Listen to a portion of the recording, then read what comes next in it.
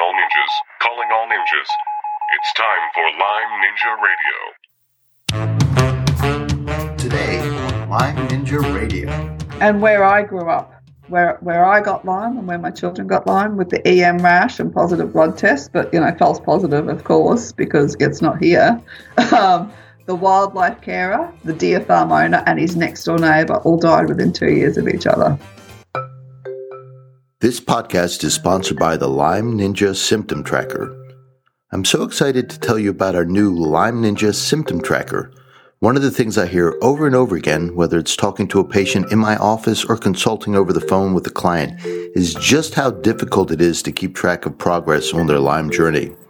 Recording symptoms daily or even weekly gives them too many data points. There's so many ups and downs, twists and turns that at some point they get lost and confused. The Lyme Ninja Symptom Tracker takes all the guesswork out of tracking symptoms with a simple monthly questionnaire. Once a month is the perfect interval to see if that new supplement or protocol is working. Right now, when you take the Symptom Tracker questionnaire, we give you a simple composite score for the month. But we have big plans, and the data you enter will not be lost as we roll out new features. Best of all, it's free. Just head on over to LymeNinjaRadio.com/tracker and sign up. That's LymeNinjaRadio.com/tracker. You'll be glad you did. Join us every Thursday on iTunes for the latest episode of Lyme Ninja Radio. Hello, I'm your host and acupuncturist McKay Rippey, and this is episode 199 with the co-founder of International Red Shoe Day, Karen Smith. Also welcome our show producer and the brains behind Lyme Ninja Radio, Aurora. Hello, and in this episode you will learn why she moved out of the city and into the Australian outback, about Karen's tick awareness campaign for Australian kids, and the potential progress for Lyme disease treatment in Australia. Thank you, Aurora, and be sure that you listen all the way to the end of this podcast for the Lyme Ninja Fact of the Day. As you all know, Lyme disease is an international problem.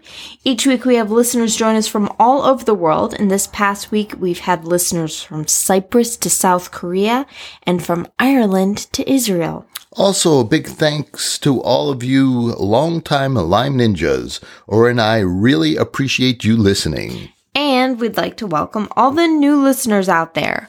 Welcome to Lyme Ninja Radio. We're glad you tuned in. Yes. And this week, our top 10 tune-in cities are... Starting at number 10, Greensboro, North Carolina. Number 9, Naperville, Illinois. Number 8, Las Vegas, Nevada. Number 7, Seattle, Washington. Number 6, Portland, Oregon. Number 5, Pfafftown, North Carolina. Number 4, Brisbane, Australia. Number 3, New York, New York. Number 2, North Lakes, Australia. And number 1, Albany, New York. Do you know your Lyme score? If not, do yourself a favor and head on over to LymeNinjaRadio.com and fill out the Lyme Ninja Symptom Tracker. It's free. Thanks, Aurora. Tell us a little bit more about today's guest, Karen Smith.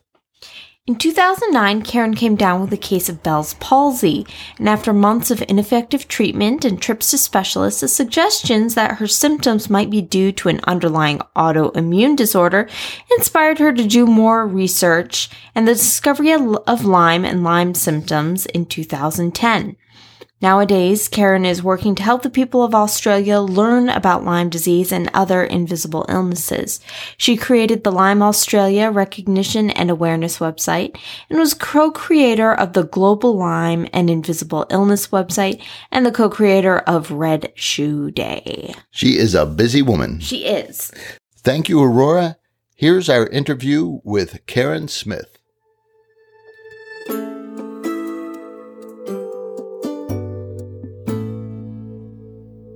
The Australian government doesn't want Lyme disease to be used, but we need this research. This research needs to come, and we can't pull away from the rest of the world because it's going to come from the rest of the world. The problem with this, the Lyme borreliosis community of researchers, we're so busy fighting for awareness. The doctors are so busy fighting for their rights to treat patients, because they do treat them. They do get out of wheelchairs. They do get their life back.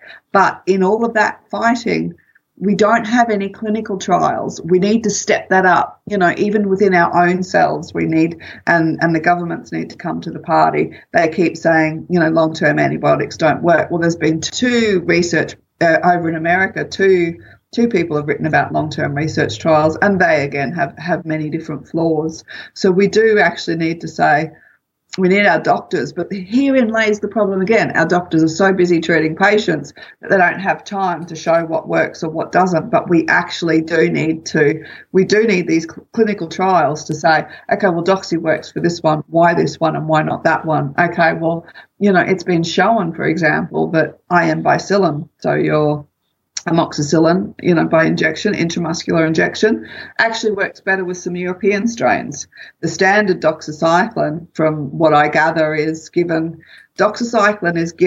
because it's such a broad spectrum. So in America, potentially, you've got Ehrlichia and Anaplasma are potential co-infections along with Borrelia. So it's a broad spectrum that might get everything or a lot that is covered with that tick. But you also have amoxicillin, and that seems to be better for the European species, but there needs to be, okay, we need clinical trials, and we need within our own community, if the governments aren't willing to do that, to start, one thing I want to do with Lyme Australia and Friends, which is a support group that I co-admin with 6 other people, so there's 7 of us, is where we want to, and this is to help our patients, our people in there, is to actually develop a checklist of, these are the symptoms I had, these are the treatments, these are the co-infections that I was either diagnosed with blood or clinically, this is what's helped. And we're hoping by that way that we might be able to, and we're as patients are trying to do these for people, because we now have treatments like hypothermia, ozone, IVs, and in Australia, a lot of people are having to travel overseas for this. So we've got parents selling their houses. If the treatment doesn't work, they're potentially losing their houses. So, and as a patient group, we're actually going, well, let's develop something that we can say, I had these symptoms, this treatment helped me, or this treatment didn't help me. We're trying to do this for other patients, where this should be done on it. The government should step up. There needs to be so much more research, and it just seems it's one of those things where, like, I can understand a doctor saying, where do I start? What do you want me to do? Because in reality, it's like, what do you want them to do? There's no ILADS guidelines, and this is another thing that we're trying to get across to the Australian government, because they seem intent on focusing on the American position, even though we'd be better off using the European guidelines, which is still, but everyone focuses on the American IDSA guidelines. And yet what no one's looking at is the fact that IDSA guidelines for treatment have been removed from the Westinghouse Clearinghouse for over 12 months. ILADS guidelines are up there, but no one's looking at those. You guys just lost, America just had another doctor, Dr. Marty Ross, who I noticed many years ago, used to share a lot of these videos, was just reprimanded and just closed his business last month for treating Lyme patients. I'm not sure if you've seen his work on the net, like treatlyme.com. Yeah, no, I'm not aware of him. Maybe now that he's not a doctor anymore, he can speak out. Well, they pressured it, but yeah, they took his license away. Yeah, 52. Well, they threatened to. It's a bit similar to what they've done to Jones and that, who was helping children from all over the world. They pressured them to the point. And even Jemzik, Jemzik was awarded how many different awards, and highly commended for all his work with AIDS patients. The minute he touched Lyme disease patients, he was harassed, taken to court, now has to pay huge amounts of money to have those people audit his books or look at his, practice records and stuff like that. So it's, I think you guys are up to, well, last time I looked, about 55, 56 doctors that have been, and one of those took his own life, harassed by the medical board. So it's one that until we can get mainstream, until we get, if we get some clinical trials, I don't know what the answer is. And doing those clinical trials then opens up the doctors that are actually treating to more litigation from the it's this round circle. But I think we both realise, I think from even when we first started talking about Red Shoe Day and that back in 2014, that it is changing. It's changing slowly. There's more people willing to talk about it.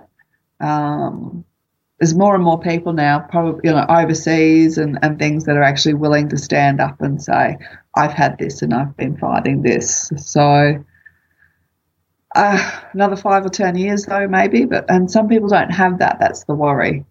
Right. So we keep fighting. I mean, I'm in this for a very long time. I'm in this till it's finished. I don't think you can see the level of suffering within a community and walk away. I can't. And I guess it's the way I'm built and the fact that my girls have Lyme. They are actually now, they're functioning Lymies. But potentially, as we know, and, Jenna Luce Thayer and her team actually just, the WHO, the World Health Organization, now has an ICD code for congenital Lyme. And we've had so many people enter our groups saying that they got sick once after being pregnant because the immune system had just been lowered to that point. Right, which happens during pregnancy, yeah. Yep. So, and then some will find out sadly that their children had it and things like that. So I guess for me, this is it's a part of who I am. It's, from a very young age, when I left home at 15, I decided that if things weren't in a situation that I, didn't like, I'd either leave the situation or change the situation. You can't leave Lyme World, so you're in it to change it. And it's, for me, it's because it's taken 6 or 7 years of my life, but it's also for my children, for my grandchildren. I don't want my grandchildren to have to be fighting. Potentially, if I do have grandchildren, my children might decide that that's not what they want out of life. But it's also the fact that I've seen so many, and I've received so many messages of you've changed my life, or you've saved my life, or, and that we always, I think a lot of people in the Lyme community say, if we can change one life, if we can make someone aware, if we can make sure that someone else doesn't go through this, then it's been worth it. So we keep changing, and I know some, I've had a few people say to me, they've got their health back and they've got out of Lyme World because it was too traumatic, Mm-hmm. They're just going through it. They've had to get out of it to continue on with their life. And they're like, well, you're a very strong person to stay in it. And I'm like, well, I think the universe knew what it was doing when my children got it, because it's just not something that I can leave, and I see so many teenagers losing their life, and I've seen teenagers in wheelchairs get treatment and get out of those wheelchairs and get their life back. That is why we do it, because we know that some people in wheelchairs or some people so sick don't have to be there, So I'm hopeful that the forum that we had recently in Australia and the third meeting, there's a long way to go, but I'm hopeful with the new team, the way that they've put themselves, that they are. I really do believe they're a younger team, and I think that's, like you were saying before, it's the younger, it's the younger generation. They're a younger team that really seem to want to help us.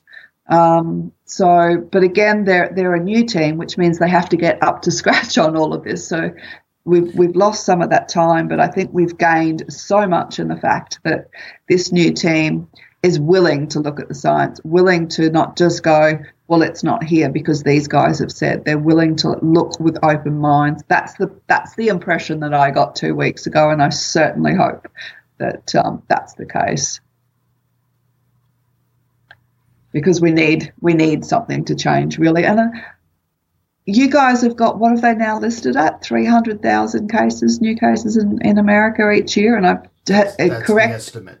Yeah, So this is the argument, and then you've got that over in Europe plus. So you've got nearly 1 million cases worldwide every year, new cases every year, and yet Australia's the only continent that you can't get it.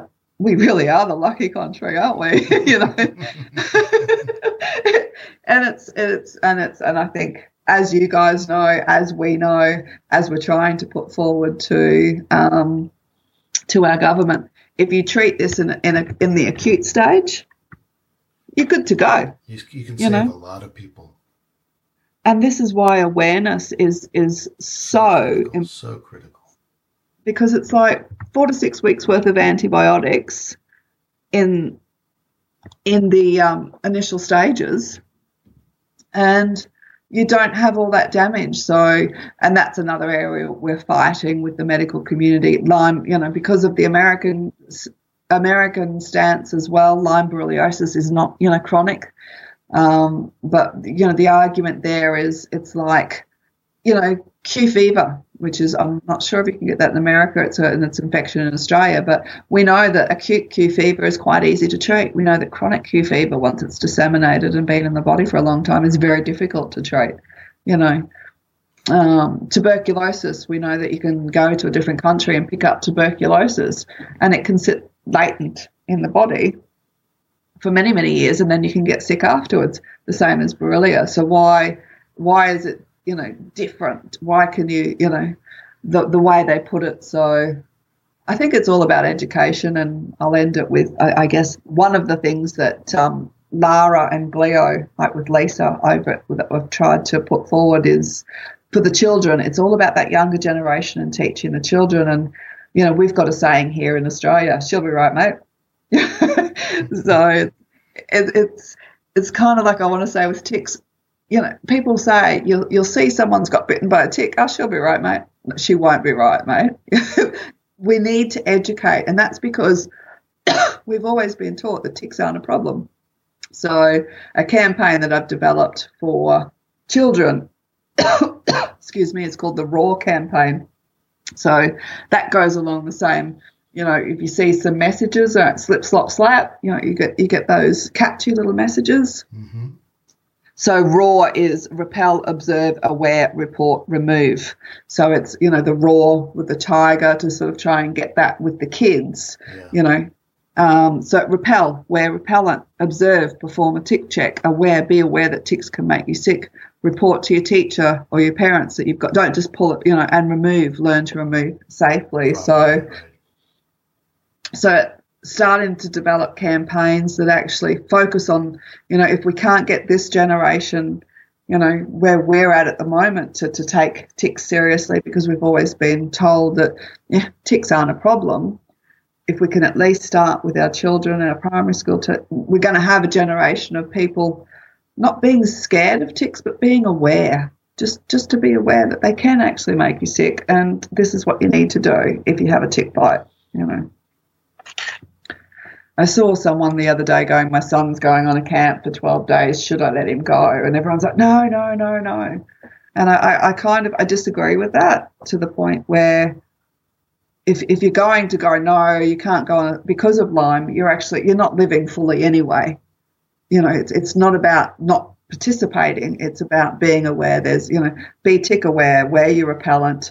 You know, if you're going there, I think Buna, one of the herbalists, say, you know, astragalus to help boost the white blood cells. And, you know, there's a lot of different things that you can actually do to boost your immune system, and to just be aware to live safely. You know, we have road awareness, put a seatbelt on, or you could go through the windscreen. Absolutely. You know, put on repellent and stop these ticks. So yes, that's where I'm at the moment over here, still plodding away. So finally get around to answering the question. An hour and a half later. we could always talk. Yes, that's I guess for me there's a lot. You know, we have the couple of associations that do the different science, that do the political advocate the political, and I've always done those as well. I've having the science background. It's kind of been my first 3 years in advocacy. I started as a sprint because I fully believed, being a researcher, that if we just gave them the science set us free. Oh, you idealist, you. Right? Now I've gone to, okay, it's not a sprint. It's a marathon. It absolutely is, yeah. I kind of wore myself out in the first few years, so I had to take a little bit of time away, because this can be, because you can empathise so much with the patients too. So I've kind of we've given them so much research, we've given them so much politics. So for me now, we've got the other associations doing that. For me, I am an idealist, Mackay. It's one of those, with Global Lyme and Invisible Illness being the charity that the American Lisa Hilton and I co-founded. Mm-hmm. What we want to do with that is, and especially with Red Shoe Day and looking at how that came about, and the fact that a lot of patients here aren't supported. So I'm kind of stepping a little bit back. I'll always have to put my, I'm a redhead and a female. I'll always have to have my say about the science and what I know about it, because it'll always be there. But my focus now, and the association's focus here, is on the patients, because I can see that this is going to be another 5 or 10 years. In the meantime, we still have patients that are taking their own lives. We still have patients that have been treated poorly. So my aim is I have a very big goal, which is to do some, fundraisers and to buy land, to buy 100 acres where, in each state of Australia, where we can put houses and cabins so that those that might have their family walk away because it's not here, or as was the case with Theodore and her mum Carol, she was just to the point of exhaustion, and there was nowhere where she could get help because she had Lyme disease, which wasn't in Australia. So if we have a cabin where the carers can come and know that someone is there to look out for, the one they're caring for, they can just come and sleep for a week. So that's my idea and my ideal goal at the moment. So working on how we can make those happen. So that will be my focus for the next however many years, but that's what excuse me, that's where we're looking at in Australia. And if we can do that in Australia, then potentially, we can put forward a plan where that might be able to happen in America and Europe as well, but we're going to start with that in Australia, where it's a little bit easier to buy land. Mm-hmm. I'm not sure. I hear you have a lot of it over there. Yeah, we do. We do. It's I guess from my being out here in the middle of nowhere, there's less smog, pollution, EMFs. There's less, even the water is tank water, so we don't have so everything that a chronically ill person with a suppressed immune system, we live perfectly in our environment that has all these, but once the immune system is suppressed, we can't get back up on top of it. So if we have land where, we can actually, and, we'll start slow, one little area, one state, and, we might put a cabin or here or there, but we all have to start slowly with this. But, and if we never, so that's, I think for me is, continually the marathon is has been started, but we have enough of us. And there's a lot of money being put into research and a lot of money being put into, the awareness and politics. But at the moment, they are actually needed, but also the patients are kind of just there waiting for all this to happen. So we'll hopefully, be able to give a little bit back to the patients. It's a wonderful dream. You are an idealist, and I have talked you to death, apparently, because I hear you coughing. Mm. Something's got to shut me up, right? I can, I'm out here by myself, and I very rarely talk. Oh, well, I see people maybe once a fortnight. because I do have to manage my own environment, too much sensory input, and I'll start with the dystonia and things like that. But I'm still getting my health back. So yes, when I do talk to someone, I tend to talk a lot. But we've always talked. There's so many areas to cover in this. I think our interviews are notoriously long about lots of things. Yeah, actually, today we were fairly focused. Yeah. It's pretty good because I'm like, I listened to one of the Red Shoe Day interviews, and you could, the first one, some of them, it's and I think it's quite interesting because sometimes I had a few people say to me, and I don't see myself as an excitable person, but I listened to the first interview of Red Shoe Day with Red Shoe Day coming up now, last fortnight. Mm-hmm. And I was like, my voice in there is very, very high pitched, and I wonder, I didn't even realize myself that I think with all the neurological stuff going on, sometimes you don't realize, because on my relocation trip, I stayed at a hotel that I'd stayed at when I was quite sick, and they're like, oh, you're not as excitable. And I'm like, I'm not excitable, I'm calm. What are you talking about? Yeah. They just meant the tone of your voice.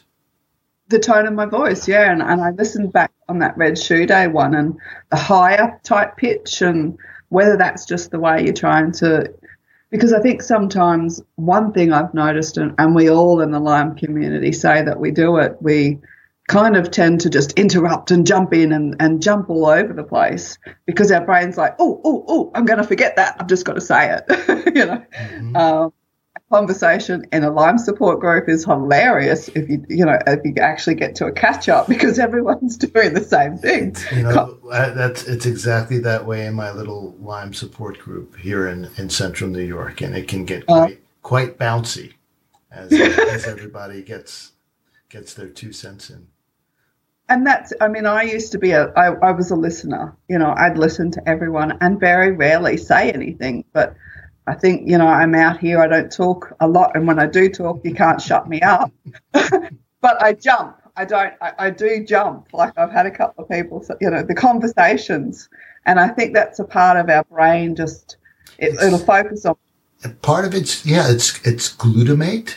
And I've been researching nitric oxide now gently for the past year, and I at some point I'm going to write something. But I think it's also nitric oxide. I think somehow we become deficient in nitric oxide production, and nitric oxide can have a calming effect. Believe it or not, it does a lot more than just dilate blood vessels. So there's some very, very interesting things in every time. So I work with some people who do a lot of work with genetic nutrition, and there are lots of different pathways that are involved. And in my mind, I just see nitric oxide just keeps cropping up in all of these. So there is something there. I don't know what it is. I think you've hit the nail on the head, actually, Mackay, and I'd love for you to write something about that. And because 2 reasons, I believe that the excitability in my brain and my sensory input, like still the inability to listen to music and TV. And I guess this is why I still do so much advocacy and support. I still can't listen to TV or listen to music or watch TV. It's just too much sensory input. So So I've got a lot of my health back, but I still have these issues. And what you've just said about glutamate is what I believe I've been starting to look at the last 12 months myself, that potentially increasing the GABA might do it. But that nitric oxide, I'll flick you a couple of papers. It's funny that you say that, because when I went for treatment in the UK, the head doctor over there, when I queried about having B12, IV B12, mm-hmm. she linked it all to the nitric oxide cycle. So I really think you're onto something there. She said we need to regulate that cycle because there's an issue. I can't really remember all the specifics. I have one short paper on it, but I think that what you're saying and what you've actually from experience seen is very important. Those 2 areas really do need to be followed up on. because the glutamate can actually, even with what I'm learning is, if you've had hypoperfusion, the oxygen, the calcium and the influx and the glutamate can actually get interrupted. Yes. So that's that's why I've started. Right. Once the calcium's limited, then there's the iNOS, which is the inducible nitric oxide, which is calcium independent. And I think that kicks in when the eNOS and the endothelial NOS and the neuronal NOS, and there's some indication that there might also be a mitochondrial nitric oxide synthase. So when those but those are tightly regulated by calcium. So there's no calcium available. They're not going to fire off. So iNOS steps in, and they know this happens with older people because your nitric oxide, like everything else, when you get older, production reduces. And so what fills the gap for a while is this iNOS, but this iNOS is highly excitable. And then you get something like an infection and things go off the rails because all of a sudden there's too much.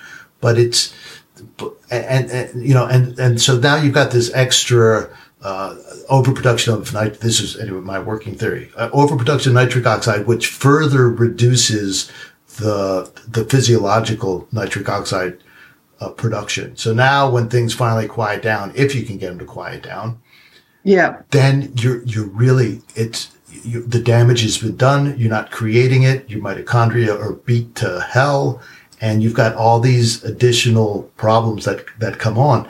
And the other funny thing about the nitric oxide that I think it explains why there's these traveling issues, like people have traveling joint pains or traveling symptoms, because the nitric oxide doesn't travel at all in the body. It only lasts maybe a couple seconds, but it's interacting with what's available locally, the tissue that's available locally. So it's not a systemic signaling molecule. It's very localized. So if you have a local problem, it's a local problem. You can have a problem, nitric oxide in your elbow, and it's not going to affect your brain necessarily. Now, maybe there's some downstream things or upstream things that might get affected, but it's very localized. So once your body gets it under control, and then the dam breaks somewhere else, and all of a sudden, you've got another similar problem. But, it really, it's a new problem because the tissue over here is now activated. So they're just, anyway, it just keeps showing up. Showing up. And it's funny that you mentioned that because, like I said, glutamate and GABA is something I'm now looking into. And nitric oxide was something that the UK doctor brought up for me many, many years ago as an issue and a need to regulate. One of the products we use for glutamate scavenging is niacin. So, but depending on your kind of methylation status and your histamine status, some people don't handle the niacin very well. But it's a pretty good glutamate scavenger, niacin. So if you want to experiment, just you can try that. There are other herbs too that do with it. I should send you a list. That would be. Well, I know for me, I have the MTFHR. I've got the one, so I'm, sulfur sensitive. Have you had your 23andMe done? No, I would like to. Well, don't bother now because they've changed everything. So. Oh, okay. It's one of those where you go, okay, I need that done, but it's one when there's so many different things to cover and money as an issue when you've spent, for me, I think my health to get me where I am now is close to 100. If not over $100,000, it's just, it's just crazy. But it's just, there's a thing with, and I'm also, so I have the vasodilation, the blood pressure issues. So that's a problem. I've got to be aware of that with the brain and, getting the correct oxygen and blood flow. Do you have POTS? Yes. Yeah. Okay. Yep. So that was a big thing. I've now, with the EDS guy, chronically, so my blood pressure, the lower, that never goes over 60. So, I mean, when I was really sick. 40s? Yeah. Wow. My doctor would say to me, how are you actually sitting here right now? Exactly. Not past And I'm like, well, this is why I cancelled the last 3 doctor's appointments because I couldn't actually sit up or get out of bed. This is me. So you can imagine what my blood pressure was like there if I'm sitting here in front of you right now and, it'd be something like 70 over 50 or, it was just ridiculous numbers. But I've, so I've got so controlling the blood pressure helps a lot, but also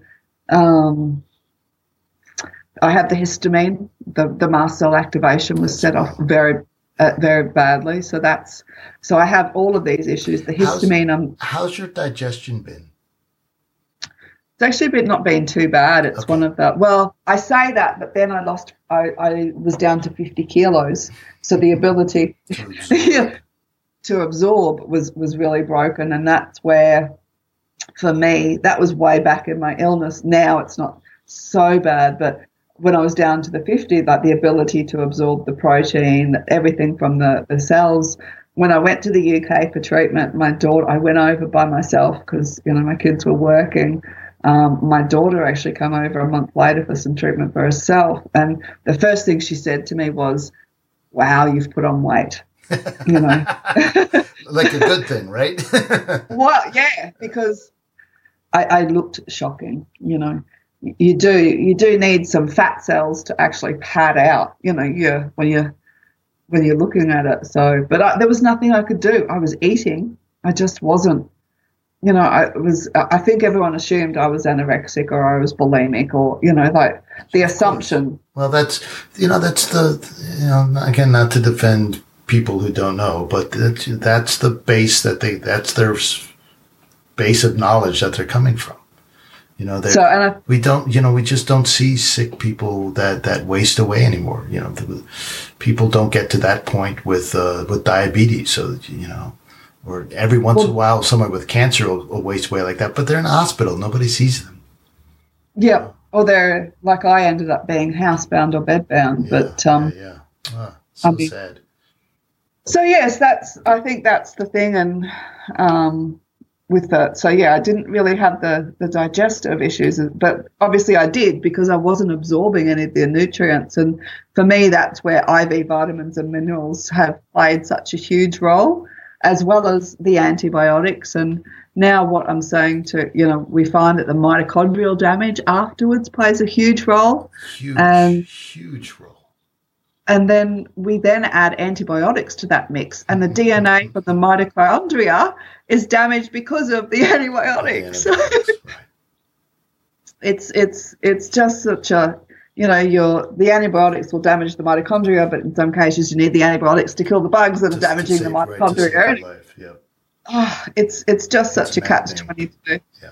But I think people make their own decisions. But if you're like, I had a patient. She was coming in for other reasons, and I think she already had a previous exposure to something like Lyme. Anyway, she gets bit by a tick. She even finds the tick on her, and she gets sick, and she is not inclined to go for antibiotics. And I said, go get antibiotics. Go get your 30 days of doxycycline. You will survive the doxy. You will survive it. And the chances of it helping your immune system clear out much of the Lyme disease is greatly heightened. So, she finally knuckled under and went and got it and is doing a lot better. Now, we're starting to supplement with herbs and other things like that. It's not just doxy alone, but we've got some nuance. I tooting my own horn. She's lucky to have me to have a little nuanced conversation about it. Once to push her there, and then to realize not, just to keep going with it, or to, if things stay bad, you just ratchet up the antibiotics and get worse, bigger and bigger bombs to kill off the bugs that are probably hiding somewhere, and you're dealing with something else besides, just because. And this is the tough part. This is my friend who's so sick has brought this up, is just because you had the infection once doesn't mean it's the only thing that's going on with you. Like you and the genetic problems that you're having with the collagen and the connective tissue. It's like that's another problem. Now it's made worse by Lyme or whatever you're dealing with. But it's another problem now, and you can't throw antibiotics at that. That's not going to help that. That needs a separate treatment regimen. And exactly. And that's where it gets so maddening is like we're so focused on kill the bug, kill the bug, kill the bug, kill the bug. Okay, maybe the bug's dead, maybe not, maybe it's hiding, probably. So, are your symptoms infection related, active infection related? Not, have you cleared the Lyme or not, but what else could be going on? So you couldn't get the diagnosis because you were stuck inside a diagnostic box. And now that you have the diagnosis, you can't see the other things because you're stuck inside that diagnostic box. You're singing my song, buddy. Right? I mean, it's just, again, it's human nature. It's human. We finally found you finally found the answer. I'm sorry for standing on my soapbox here. Finally found the answer. I have Lyme disease. We're going to kill it. We're going to kill it. Okay. Now that we've killed it, right? Well, I can't, and this is where you get, this is where we need the really, really good testing. Have we killed it or not? And if we haven't, what else is going on? And that's, you're singing my song because it's just something that I've said for a very long time that, for me and being the researcher that I am, I haven't taken antibiotics for quite some time. Is there still something going on with me? Yes, there is. But what is it? Is the infection still there? Is it something with the glutamate and the GABA gone out of whack? We know that there's damage to dystonia, acquired dystonia is damage to the basal ganglia. The next area I'm looking at is potentially doing some oxygen therapy because that's supposed to help. So it's not always about the bug. Is the bug still in my body? It could be, right, because we know that it goes cystic. Therefore, I can switch to herbs, though. I can keep supporting the immune system. And this is the problem. People are so sick, and some of the doctors, even though they're trying to help, some are still learning. So the whole focus is on kill, kill, kill, kill, kill, kill, kill. But there's, I've had one guy who, contacted me. He had a diagnosis of MND. He was 23. And I said to him, what's from what MND? Motor neuron disease. Okay, thank you. Yep. ALS in America, mm-hmm. or Lou Gehrig's. So, it's a 2 to 3 years and you're dead, basically, diagnosis. And this is what we've said to doctors too. If you're going to give someone a death sentence, why can't you trial antibiotics? Exactly. A challenge. What the hell? You're going to die anyway, right? Right. Spend $30 on antibiotics, see what happens.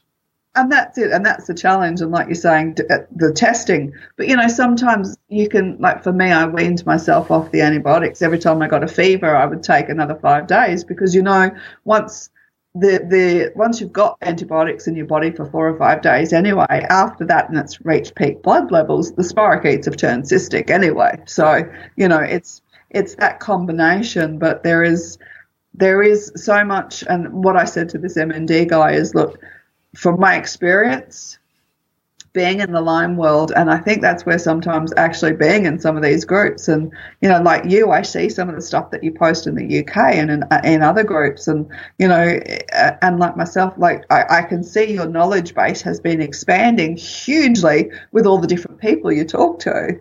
And it's the same for me being in the support group. Someone might have researched a symptom that is different to what I've had, and their research is phenomenal. And you go and you look and you find out some more information that potentially can help someone else as well. So there's this great big source of rather than just giving antibiotics. And for me, it's just there's been so much damage done to the body that sometimes give the antibiotics but look at the other areas. And with this guy with motor neuron, I said,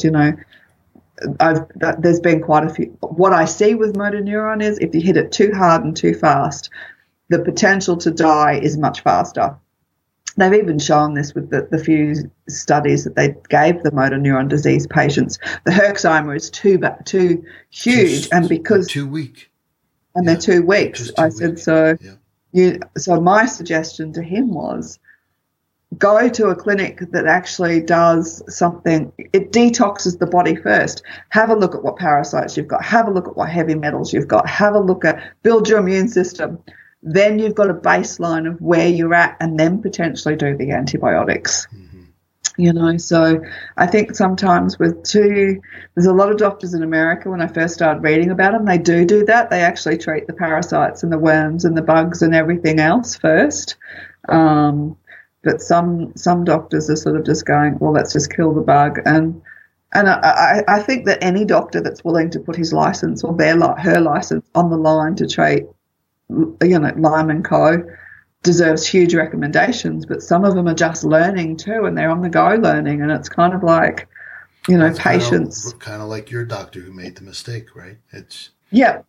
And this is a life and death situation sometimes. Well, for me, it is, and I had a message from, with Red Shoe Day. I have one friend that's a healthy friend, and we all say that being supported by our healthy friends in something like Red Shoe Day, which, a lot about, it's confronting to a lot of other people that we do have people that, that we lose. But like she said to me, or she said on the post of sharing Red Shoe Day, this means the world to me. And she wrote there, and sometimes you forget, but she wrote, to this day is important to me because, she said something like she fought this disease with grace and dignity, which is quite nice to see how someone else viewed you fighting it. But she said, we are a long way from nearly losing you, my darling. You forget how close you were to dying. Right. When you're, Thank goodness. and that's the thing. It's if I had have just said, okay, I have early onset Parkinson's, or they don't know what was wrong with me, I do truly believe I would probably be dead at this stage. If I had have accepted we don't know, and you're just in bed. On your death certificate, Parkinson's. Yeah. Yep. So there's and we are actually getting a lot of doctors now putting out there that we should listen to our patients and utilise the patients as information for us to learn and grow. Those doctors are incredible. Radicals. They're radicals. I have my one, I was very, very lucky. I count myself very lucky in that the fact that the second doctor's surgery I walked into, the GP there, while she didn't know anything about it and told me she couldn't treat me because she would lose her license, supported me. She believed me. Mm-hmm. And I think she might have thought I was a little bit crazy until I went overseas for treatment and then came back. And I think that difference that she saw in me made her a true believer. Yep. And her husband, I call him the cutter. She's my sort of support person. And I had, because with Lyme, your immune system is down, or any chronic illness. So I started developing some squamous cell carcinoma, some skin. Yeah. Skin cancer. So I would go to him to cut them out. And every time, Karen, I've got a med student here. I'd walk into the room, the med student would be there. He's like, I've just got to go and see this other patient. I'll be back in 15 minutes. He'd talk to Karen about, Lyme. He would leave me with all these different and I went up for my son's engagement again, and I went and saw him about, I've got a few issues with the skin again. So, are you busy, Karen? Have you got time? I've got another med student here. Can you talk? So they're encouraging the fact that they know, they've seen, and they're willing to actually put young students in a room where you just need, half an hour to say, it's not just about Lyme, it's about the fact that ticks can carry numerous infections, and, they're not being taught about at school. Know that, if someone comes into you with neurological symptoms or psychiatric symptoms, it might not be, it could be encephalitis, it could be Borrelia, it could be this, it could be that. There's all these options that they don't just, they might not need a psychiatrist, they just might need some treatment. But it's encouraging that there's doctors out there. And, when I was at the forum, I said something to a lady that was at the end of the day and I was quite tired, and I said, I generalised, which I shouldn't do, but, I was like, oh, yeah, doctors just want to put you in a box and medicate you. She was a doctor. But So it's not. And I think the younger generation, hopefully we do have those that don't just want to say, and most people, and you'll probably agree to this, the fact that the hormones and the inflammation that those hormones create, and the fact that the hormones affect the hypothalamic pituitary axis, the higher percentage of females in this thing has meant that it's more a histrionic disease. Typically it's just women. If it affected more males than females, we've even had some of the males in our group go, we wonder how it would be dealt with if there was more males affected. I think the males are out there. I think they're affected in other ways. And so they're the people having heart attacks and things like that. And, it's so sad that, that this really active, who's been out in he cycles every day, and all of a sudden his heart just gives out on him. Things like that. I know. So something I've said about the males is that something I've said about the male population is I believe that they're not necessarily in the groups or anything, because when it hits them hard and fast. Most of the males that we see have an MND diagnosis, yes, or like you say, they're having heart attacks. So when they actually seem to manage, the health doesn't seem to go a little bit up and down potentially with the hormones and that, but when it hits, you'll see a male doesn't have very long to actually fix it or correct it. Or like you say, you've seen so many young kids, Mackay, with heart attacks, and if you look at their history, really? They've got a history of sports and stuff like that. And, it goes back to even when I used to play hockey as a teenager, and 15, I think the young girl was 15 or 16. We just had a reunion. I didn't go, but looking back at all that, they had those that had passed as we were growing up. And, she was 16 years old and a heart attack on the hockey field. It might not have, and no one ever knew what it was. Of course. And it might not be Lyme, but you see these things and you go, well, why are sporty people having heart attacks, or why are at that age, right? And where I grew up, where I got Lyme and where my children got Lyme with the EM rash and positive blood tests, but false positive, of course, because it's not here. The wildlife carer, the deer farm owner, and his next door neighbour all died within 2 years of each other. Well, people here are getting scared now. So it's, the medical system and the systems aren't quite up to speed yet. But the people are, the ordinary people, lay people are pretty much up to speed with it. You don't hear people that much anymore who are just completely uneducated about it. It's good news. I see more of your TV stations compared to, say, 4 or 5 years ago. Mm-hmm. I see more of your bigger TV stations prepared to put out about Lyme awareness and stuff like that. So, I think the average Joe Blow now, where it's just, Lyme loonies, and ignore it, I think it's now coming out. And again, the vaccine and the desire for them to patent and make more vaccines, I think, works to the advantage of raising awareness, because now the actual truth about how many people are affected is coming out.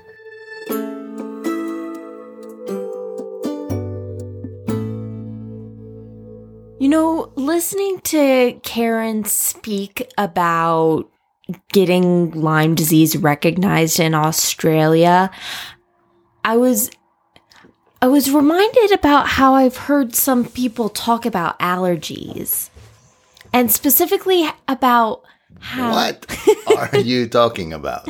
No.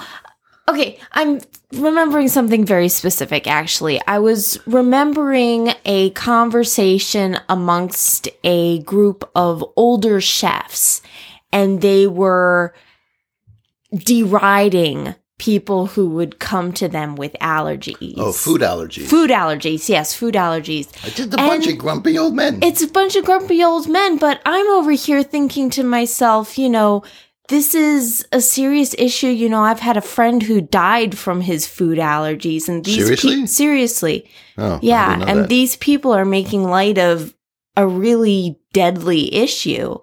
And so I'm listening to Karen talk about how she has a hope for the younger generation to take this disease seriously. And I think that's kind of where there's an analogy, there's a Parallel. a parallel. Thank you there.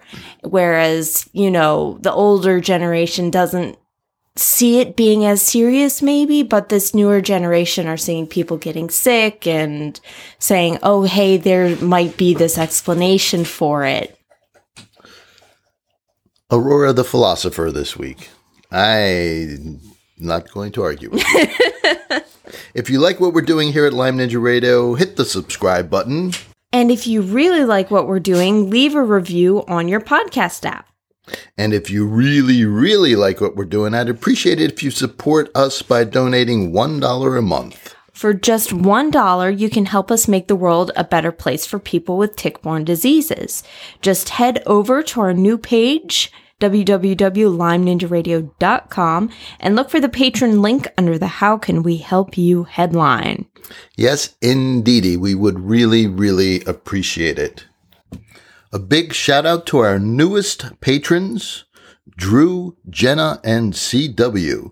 Thanks for making the world a better place for people with Lyme disease and other tick-borne illnesses. If you have any feedback, suggestions for guests, anything really, send an email to feedback@lymeninjaradio.com. Love us, hate us, just don't ignore us. And last, as you longtime Lyme Ninjas know, this podcast would not be complete unless we left you with the Lyme Ninja fact of the day. Did you know only ninjas can do wheelies on a unicycle?